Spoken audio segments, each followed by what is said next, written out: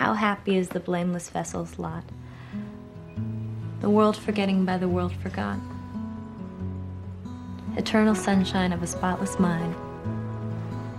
Each prayer accepted, and each wish resigned. Is there any risk of brain damage? Well, technically speaking, the procedure is brain damage, but it's on a par with a night of heavy drinking. Nothing you'll miss. What won't I miss? It's time for a little something. I forget. My notes say I'm Professor Robert E.G. Black and it's time to discuss Eternal Sunshine of the Spotless Mind. But they're erasing me and I have no memory of any of this. My notes say long pause. Really long pause. What is the meaning of a memory? Especially a memory that we return to time and time again. We contextualize and recontextualize and alter the memory simply by remembering it. In Eternal Sunshine, memories have an emotional core, which is more shorthand than explanation. In reality, as the Queensland Brain Institute explains, quote, memory is the reactivation of a specific group of neurons, formed from persistent changes in the strength of connections between neurons. But what allows a specific combination of neurons to be reactivated over any other combination of neurons? The answer is synaptic plasticity. This term describes the persistent changes in the strength of connections, called synapses, between brain cells. These connections can be made stronger or weaker depending on when and how often they have been activated in the past. Active connections tend to get stronger, whereas those that aren't used get weaker and can eventually disappear entirely. End quote. That is, the more a memory is accessed, the more its connections form and reform, and in the shorthand that means strong memories have more connections, and erasing specific memories can have serious effects on other memories that might have had entirely different origins. Like last week on this show, I suggested that Joel may have actually once had more knowledge about constellations, but that may have been something Clem asked him about a lot. We know they went to the Charles at least twice in their previous relationship, but maybe it was more, or maybe she would ask about the stars whenever they were outside, and Joel would regale her with detailed stories about the constellations and the myths behind them. But with Clementine erased from his mind the night before last, so too was all that knowledge about constellations and mythology because he has associated those things with Clem. And the synapses that corresponded with that knowledge were linked to the synapses that corresponded to the relationship. Greg Miller describes in Smithsonian Magazine, May 2010, an experiment performed by Kareem Nader regarding the reconsolidation of memory. That is, countering the notion that long-term memory is not as plastic as short-term. Miller writes, quote, in the winter of 1999, Nader taught 4 rats that a high-pitched beep preceded a mild electric shock. That was easy. Rodents learn such pairings after being exposed to them just once. Afterward, the rat freezes in place when it hears the tone. Nader then waited 24 hours, played the tone to reactivate the memory, and injected into the rat's brain a drug that prevents neurons from making new proteins. If memories are consolidated just once, when they are first created, he reasoned, the drug would have no effect on the rat's memory of the tone or on the way it would respond to the tone in the future. But if memories have to be at least partially rebuilt every time they are recalled, down to the synthesizing of fresh neuronal proteins, rats given the drug might later respond as if they had never learned to fear the tone, and would ignore it. If so, the study would contradict the standard conception of memory. It was, he admits, a long shot. Don't waste your time. This will never work, his boss at the New York University lab, Joseph Ledoux, told him. It worked. When Nader later tested the rats, they didn't freeze after hearing the tone. It was as if they'd forgotten all about it. Nader, who looks slightly devilish in his earrings and pointed sideburns, still gets giddy talking about this experiment. Eyes wide with excitement, he slaps the cafe table. This is crazy, right? I went into Joe's office and said, I know it's just 4 animals, but this is very encouraging. After Nader's initial findings, some neuroscientists poo-pooed his work in journal articles and gave him the cold shoulder at scientific meetings. But the data struck a more harmonious chord with some psychologists. After all, their experiments had long suggested that memory can easily be distorted without people realizing it. End quote. At least a few times in the Groundhog Day Project blog, but also several times in a previous Movies by Minutes podcast of mine, Annihilation Minute, I referenced the philosophical paradox of the ship of Theseus. The short version: you replace a single board of the ship, and that ship remains the ship. Replace another and it remains the same ship. But at some point you may have replaced more than half the boards of the ship, or maybe every single board. At what point does a ship become a different ship? Or does it never become a different ship? Furthermore, what if you kept the old boards as you replace them one at a time, and after they've all been replaced, you take that pile of old boards and make a new ship out of them? Is this new ship the ship of Theseus? Or is the old? Now consider your memory as the ship of Theseus. Replace or remove a few boards, you remain the same person. But replace or remove enough of them, and at some point you must become someone different, right? Joel has lost 2 years of journal entries, a good portion of the art he has created in those 2 years, and perhaps 2 years of memories that really linked to earlier interests. Joel is, on some level, no longer Joel. Except he is fundamentally enough Joel that whatever of Clem is fundamentally Clem will still gravitate toward him, given the opportunity. And he will gravitate toward her. And since this is about love, and especially romantic love, and especially cinematic romantic love, explanation of their interest only matters if we cannot see the evidence of it in their actions and their words. Which is why this extended pre-credit sequence matters in understanding this film. Backtrack into yesterday and consider the following. What is the inciting instant, the call to action, in Eternal Sunshine of the Spotless Mind? In an earlier draft of the script, Clem invites Joel to her apartment on page 17. In the shooting script, she gives him a drink.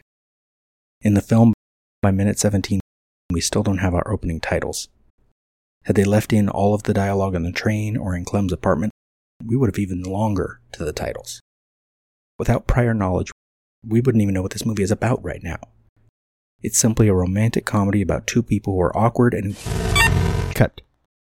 Originally in the sentence I said they probably suffered from mental illness, but that's not really what I meant.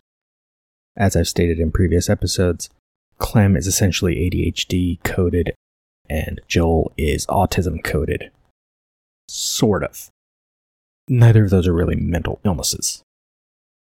That this film has been so dialogue heavy, and that we specifically skipped the long drive to and from the frozen Charles means this isn't some romantic road movie like Mad Love or Niagara, or a less interested in the road, tragic romance between damaged characters like Angel Baby. We meet our main characters in their ordinary world. We should be able to see what their future could be, and so should they. We should have a moment roughly halfway into the first act that puts that future into question. Eternal Sunshine upends that structure because despite lacuna, despite the erasure of memories, despite the story structure not being entirely linear, this is not a film about the erasure of memories per se. If memory has an emotional core, per the film's explanations, then we can assume that personality is built on so many emotional cores, and that something within each of us can survive even the destruction of pieces of us, whether it is boards removed or memories erased. Joel and Clem might not be good for one another in the long term, but they offer something in the short term that the other needs, and we can extrapolate that outward to other films, to our own real-world relationships, to the way we think about who we are. And if we must see something on page 17 that we can look at, especially in retrospect, to explore what this film is about, in the earlier draft, Clem asks Joel in. In the shooting script, she has that line, "Drink up, young man." It'll make the whole seduction part less repugnant. Which, what is the fundamental truth therein? Is seduction inherently repugnant? Or is it just hard? For Clem, she chooses alcohol to smooth over the difficult moments, which might not immediately be a bad move. I mean, plenty of people go to bars to meet people. Plenty may have a glass of wine on the first date to forego some anxiety. And there should be anxiety because any new relationship means new synaptic connections, new upendings and recontextualizings of old pieces of your very identity. You were Joel. You were Clem. Now you are Joel in a relationship with Clem. You are Clem in a relationship with Joel. Life has been transformed even if much of it has remained the same.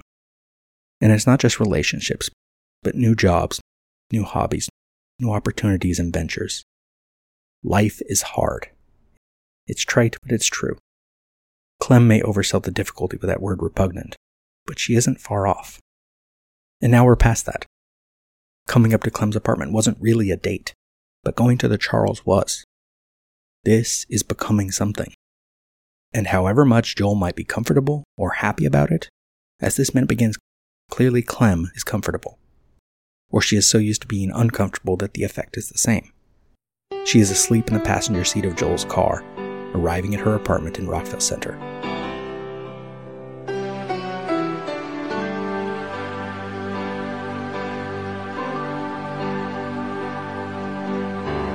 I only see things black and white, never shades of gray.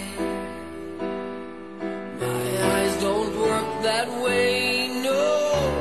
I can't imagine fantasies, they never cross my mind.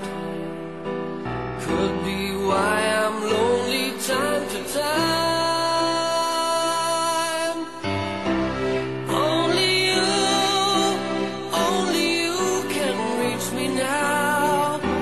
Can you teach me how? Teach me how to dream. Help me make a wish. If I wish for you, will you make my wish come true? I'm a stranger here, strange as it may seem. Take me by the heart. Teach me how to dream.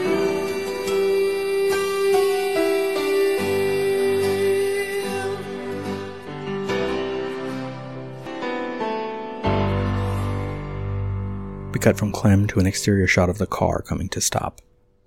The scrape in its door, a reminder perhaps that there is something more going on that we do not know. Then we're inside the car, reversed, looking past Clem at Joel, leaning toward her, waiting a beat, blinking, then speaking softly. Joel, Clementine. Reverse, past Joel on Clem as he gently pats the side of her face. She stirs, eyes still closed, her hand coming up to his as he says, "Cock-a-doodle-doo." She grabs two of his fingers and he sits up. In her dreams, does she know whose hand is touching her? In her touch, does some part of him remember who she is? She stirs more, gasps, and starts at realizing where she is, who she's with. And in passing, I must say, most of the time in film and television, when someone is supposed to be just waking up, their eyes are too clear, their control of their movements too planned, and they do not feel like someone who has just been sleeping. Winslet manages uneven, unsure movements, wide, slightly glazed over eyes, and I actually wouldn't be surprised if she had actually been asleep to start this shot. Clem.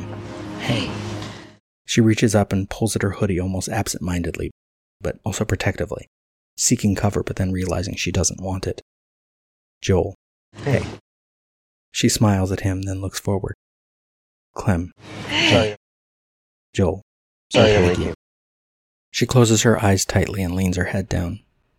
We've all surely been there. You don't want to be awake yet, and it's not a headache necessarily, but something inside just isn't having it. Or here.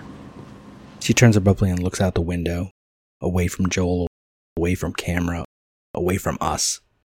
She sees her apartment, except I wonder, without looking forward in the film to double check, is this where she lived before they got together the first time? Did she keep the same apartment even while she was living with Joel? Or does this location feel a little foreign to her? And somewhere inside she wants to go to his apartment because she doesn't feel at home in her own place. Doesn't feel at home in her own life. We cut to the reverse, past tired and blurry Clem at Joel. She sighs rather loudly and turns forward again. Joel looks at her. He puts his hand to his mouth. He's waiting for her to do something. He might expect her to leave. He might even want her to. Either way, it is her move. Beats pass. Clem, can I come over to your house? She looks at him, and I just praise Winslet's sleepiness performance, but Carrie's flinch at this is wonderful. It feels at once like she just said the worst possible thing and the best possible thing, and he does not know which it is.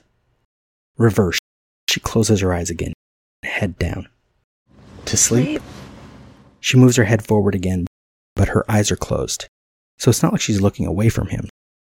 She's just letting sleep win. I'm so tired. She does open her eyes now for the answer. We cut back to the other angle. Joel faces forward. Joel. Okay. Yeah, sure. Close on Clem. Just her. Clem, let me get my toothbrush. Joel, off screen. Yeah. Oh. He leans into frame and reaches across her to open the door, which, on the one hand, her arms are under the jacket. She's got over her like a blanket. But also, he's awkward even when trying to be helpful. Just reverse. And he's even weirder because Carrie raises his hand from the door handle like he's pointing up to her apartment, and he looks up there as well, and it's like he's telling her where she has to go for that toothbrush, which he doesn't need to tell her. Reverse again and she's out the door, closing it behind her. She smiles through the window before turning to walk away from the car. Camera pulls focus to the wrought iron and brick fence as Clem gets to and opens the gate. We hear in the background the sound of, I'm guessing it's what garbage trucks sound like there, because it's early morning. Angle on Joel, putting his head back against the headrest, closing his eyes. And then someone, we won't know who yet, stops outside Joel's window, leans in, and we can see it's Elijah Wood, and he raps on the glass. With his knocking, we reverse to outside, looking past this new arrival, through the glass, at Joel, who stirs but doesn't yet look out at him as the minute comes to an end. Thank you for listening. Eternal Sunshine of the Spotless Minute is just one part of an existential trilogy of podcasts. Tune in every Tuesday for Minutia Ex Machina, every Wednesday for the Groundhog Day Project Minute by Minute, and every Thursday for more Eternal Sunshine. And you can follow all 3 shows in one feed. Just search an existential trilogy. Follow this show on Twitter, Instagram, or Facebook at Spotless Minute. This has been a production of Lemming Drops Studio. You can find links to more at lemmingdrops.com or join the Facebook group Lemming Drops Studio Tour. Also, you can support all my shows at patreon.com/lemmingdrops. Until next time. This is it, Joel. It's gonna be gone soon. Okay, I'm sorry. I know. What do we do? Look, we're going off. Enjoy it. Can you hear me? I don't want this anymore. I want to call it off.